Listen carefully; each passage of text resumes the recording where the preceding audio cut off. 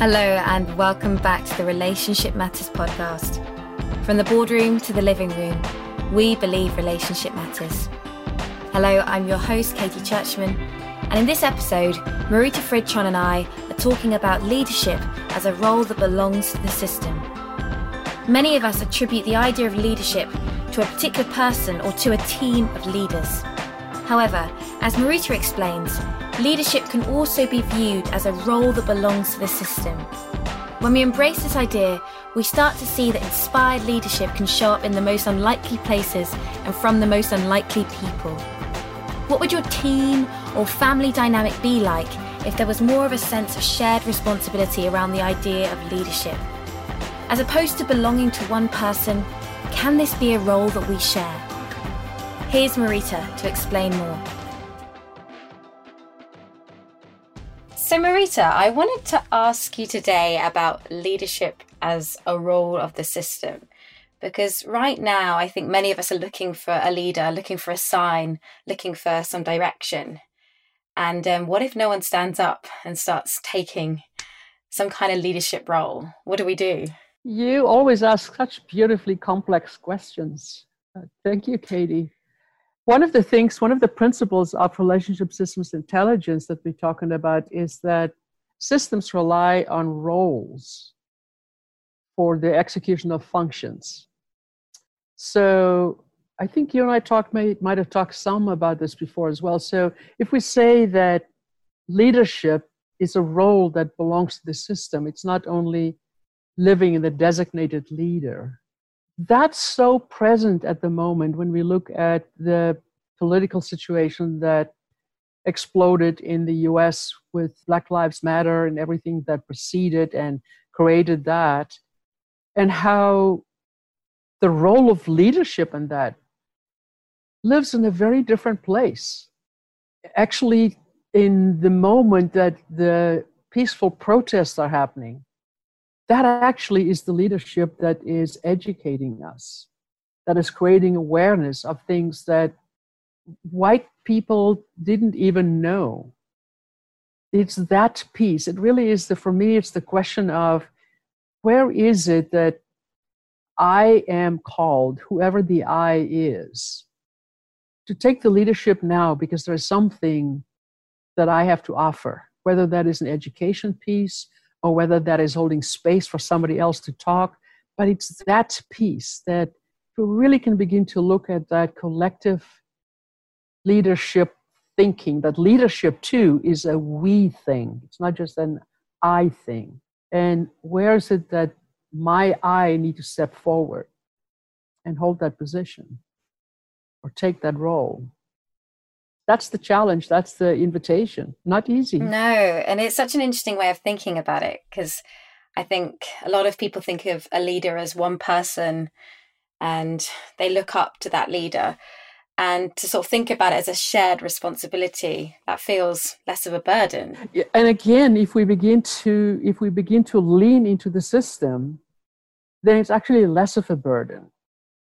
Because if we can sit in the question and know that somebody in the circle will have a different answer, then it's not the leader that needs to come up with the answer. Then it is the collective that somewhere there is somebody that will have the voice of leadership. And how do we invite that? And again, diversity and inclusion is such a great taskmaster for us with that. Because in order to have that conversation, there cannot be one leader. Because it's got so many access points, so many different lands from which it needs to be spoken. I think that's the invitation for now. Who is it that I need to be able to sit in the conversation and learn from, evolve from? And when is it that there's the conversation that is mine, that somebody wants to learn from me or evolve from something that I say? But it's that piece that I think is our invitation. When we can do it like that, it actually is, I think, massively more effective, but it's less of a burden for everyone and all of us. So if we're, say, in a meeting, something smaller than the global issues we were trying to tackle there, and there are 10 different opinions, 10 different people stepping up to be leader, and yet we actually need to come together. What can we do there? I'm sure that's happening a lot right now in a lot of companies. Yes. That's where there is the intersection with the teal movement, collective leadership, systems-inspired leadership. You could see how there's so many attempts to address that piece. And I think that's where what is true is that having those many opinions and inputs in a meeting like that is what is known as the input model. Let's get input from everybody. And then from that input, let's begin to see what are the themes that are emerging. And then from the themes, where can we begin to see actions implemented? So I think it's that stepping process that is from the collective, and again, ground conditions for change. We need to hear from everybody. We need to have everybody know what is in it for them. And then there is a different sorting process, because until we go through that process, we can't begin to truly see the emerging themes that there is for this team or this organization. And then what's true is that there is, whether it's a task force or whether it is a different group or whether it goes back up to the leader to make the final decision, that happens or that needs to happen. But that's a very different decision from the leader reading through 20 reports and then making a unilateral decision from that information without actually having been in the dialogue. Because the dialogue takes us to a different place. So with regards to that opposite problem, if you're working with a team where a lot of people haven't spoken up for a long time, perhaps they don't feel their opinions valued, or perhaps they're just shy, what do we do then? Well, at the risk of being very basic, I do think those are the places where the profession of coaching can help us. Because that's a place where there's whatever the skillful word is, there's a stuckness in the system that is about, it could be because it's lack of trust, it's top-down lead, whatever we want to call it. But there's a place where it's not always easy to overcome that by ourselves. But if we can bring somebody else in to hold the space for us, to help guide the conversation, then that system can begin to pick up again its collective wisdom. But I think that is one of the reasons why there is the professions of coaching and mentoring, and it's very difficult to continue to facilitate our own processes, particularly when there's change and emergence and conflict. But I think you're right. A lot of the time it's because there's not enough trust. There's not enough safety. And that needs to be overcome, and it's easier if somebody else from the outside can come in and help facilitate that. Yeah. I mean, that's the ultimate origins of professions like alternative dispute resolution and mediation, where it can't be solved from the inside, and an outside voice that then takes the leadership in that moment and then hands it back off to the team and then hands it back off to the leadership that's local.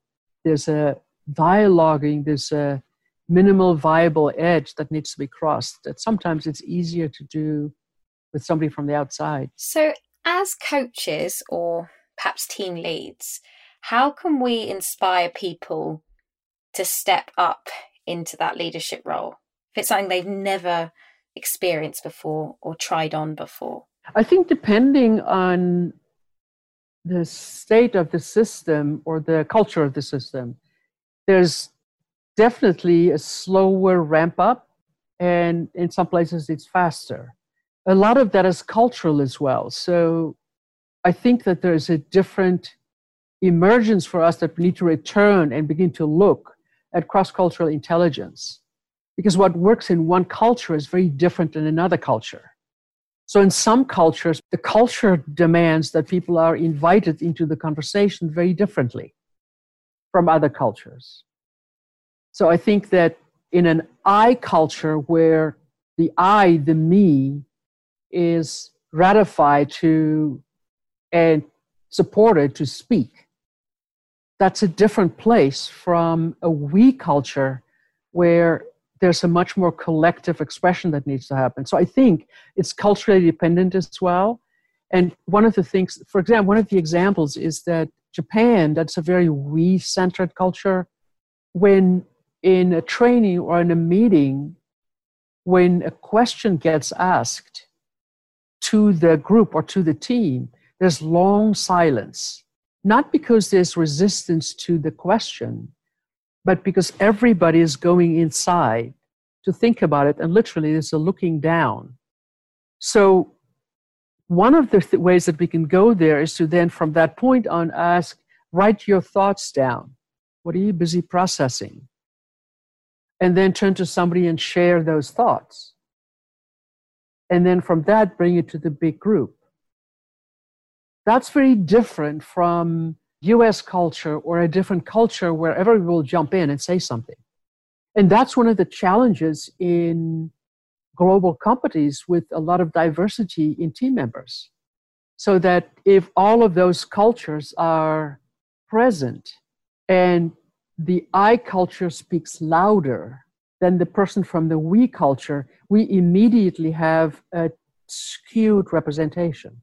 So for me as team leader, I need to have awareness of that so that there are places where we can slow it down and go in the direction of that other culture and then bring the cultures together. That, I think, is the complexity. It's such a good point about different cultures. Yes. I remember volunteering in the Philippines, and it was half Filipino volunteers and half British volunteers. The Filipino volunteers, if someone said something, it was said for the group, whereas the British people love to say the same thing again. And if you hadn't said it yourself personally, it was like you didn't believe in it. And I just thought that was a very different way of group discussion. Yes. There are certain cultures that for which it's easier to create from than for other cultures. Yeah. There are other cultures that needs to claim and own it, yes, and then they can create from it. I'm talking about on the individual level. And that plays out in the systemic level as well. You can see how a team like that, how important it would be to understand the nature of their, what we call third entity. That relationship between team members will have a very diverse voice. Yeah. And so how do we create the space for the team itself, that entity, that system that is the team, for it to speak? Because in that moment, it becomes the leader. And there's information there that neither the leader nor the members have. So with regards to that example, because I remember during the time volunteering, there were some issues because the British people would just jump in. And I don't want to say we were selfish, but little things like when we were having a community dinner, all of the British people would jump up first. And then if I think about that in a sort of corporate context, how do we stop those people from, I guess, being left behind, or at least not being listened to when we got, these I-focused people as well? Well, again, I think I was on a partner call for CRI Global, and we had a very diverse population there. And there were two of our partners from Japan. One of them can do the translation, so they do a lot of translation in the chat box. The other partner, not so good in understanding English. So what that means is that the facilitators of that call really needs to keep an eye out and help create the space to bring them in. So in the moment that the facilitator can go, let's pause and let's hear, everybody needs to pause because he needs to speak, she needs to translate. And in the moment that happens, they become present to the call in a very different way. Mm. Because while all of us were talking, she was translating for him in chat box. But in that moment, they were separate from our system in a very different way. So I think whoever in any given moment in time, so there are two facilitators of the call, anybody with that cultural awareness who then step forward and say, let's hear from our Japanese partners. That person in that moment is the leader. Because that person picked up a signal in the system and moved it. And if I, as a leader or as a facilitator, can rely on that and can create a designed team agreement with everybody present in the meeting to say, pause us, stop us where it needs to happen, while I'm also actively looking for that. I think that's the weave that we then create in the kind of web that we weave for us as a team. But it takes awareness. Yeah. Yeah, that's systems-inspired leadership right there. And I think the reality is that there's not a single human being that can be attentive and aware for the duration of any meeting. True. I'm sorry. Yeah. Everybody has got a separate thought that comes, or we can't. It is not practical reality. But if that's the culture that we can begin to build, that says, bring it. And I had a conversation this morning with the team that I was talking to, and what became clear for me is that we talk about that there are 3 levels of reality. There's essence, that is where everything is equal, neutral, and then dreaming, the stuff that we make up, and then consensus reality, the stuff that we do. And what is interesting when you think of those 3 iterative phases of human interaction, when we invite a team to vision and to think about something that is a possibility in the future, you can hear my voice slows down. When we're in dreaming, we can't dream as fast as we can talk. So there's something about it's a slowing down of the process and then speaking from it. What is interesting is that when we're in a dreaming and speaking from there, there's a much higher tendency to have what research again shows us, that there needs to be a 5-to-1 ratio of positivity to negativity. In the dreaming space, there's more of a tendency for somebody to go, that's fascinating, that's interesting. And you can feel that's the dreaming. It's when we go to consensus reality, strategic planning, that we begin to speed. When we speed, the ratio of positivity drops dramatically. Because we begin to go to the place, no, it won't work like that. No, let's not. And you can feel how there isn't the space to go, that's interesting. Shall we do it? What do you think? It's not so easy in the strategic dialogue. So I think one of the other things from a leadership and a developmental perspective is for us to invite people more into the visioning, dreaming. What do we make up about it? 5 years from now, what's the picture? And then from there, go back to, but then watch during the strategic, to pause people, to catch people when they do it right, when there's something that's interesting, because that's where the positivity ratio drops. So interesting. I was thinking about how we run these podcasts, and in previous episodes of other podcasts where I've come with my notes and I've got all my questions, it's very different impact, and I'm very different with regards to who I'm with. And I wonder whether there's a middle path there, like jazz music, you know the technique, but then when you go into the meeting, you're present and you sort of let go of all of the consensus reality. Well, in a way, it keeps you structured, but you're playing in the moment, dancing in the moment. I think so, and jazz is a really good example. My ex-husband was a double bass player in a jazz band, and it's from him and in concerts and stuff that they were doing, that I really got that nature of jazz. That yes, they know the notes, but by goodness, then they begin to improvise, and you recognize the same theme, but it's very different. So I do think that there is that piece, and it's true. I was about to say to you that I come with sort of vague ideas and things that we've talked about, even just before the call. What shall we talk about? But then because we are in this place, there's an improvisation that is happening that actually takes me to things that I've never thought about. And that's the space that we want to create, because that's the space where leadership will show up in different voices, in different people. The biggest challenge I think that leaders feel is that feels like it's slow. And I think it is. But it actually helps us go faster in the last part of the conversation that is of action. and how do we move it forward? Yeah. So sometimes we have to slow down to speed up. That's such an old cliche, but it's true. I think you're right. Yeah. Staying in the present moment as opposed to living in Yeah. worries of the past or visions of the future, I think it's a really good point. Yeah. And keep on asking questions. One of the things that was a valuable gift for me from conversational intelligence is constantly asking the questions that I don't have an answer for, because that invites everybody to participate in a different way. And we know when we ask and the people in front of us know when we ask the question that I already have an answer for. Why would they answer? Because they have a frozen frame that I actually have an answer.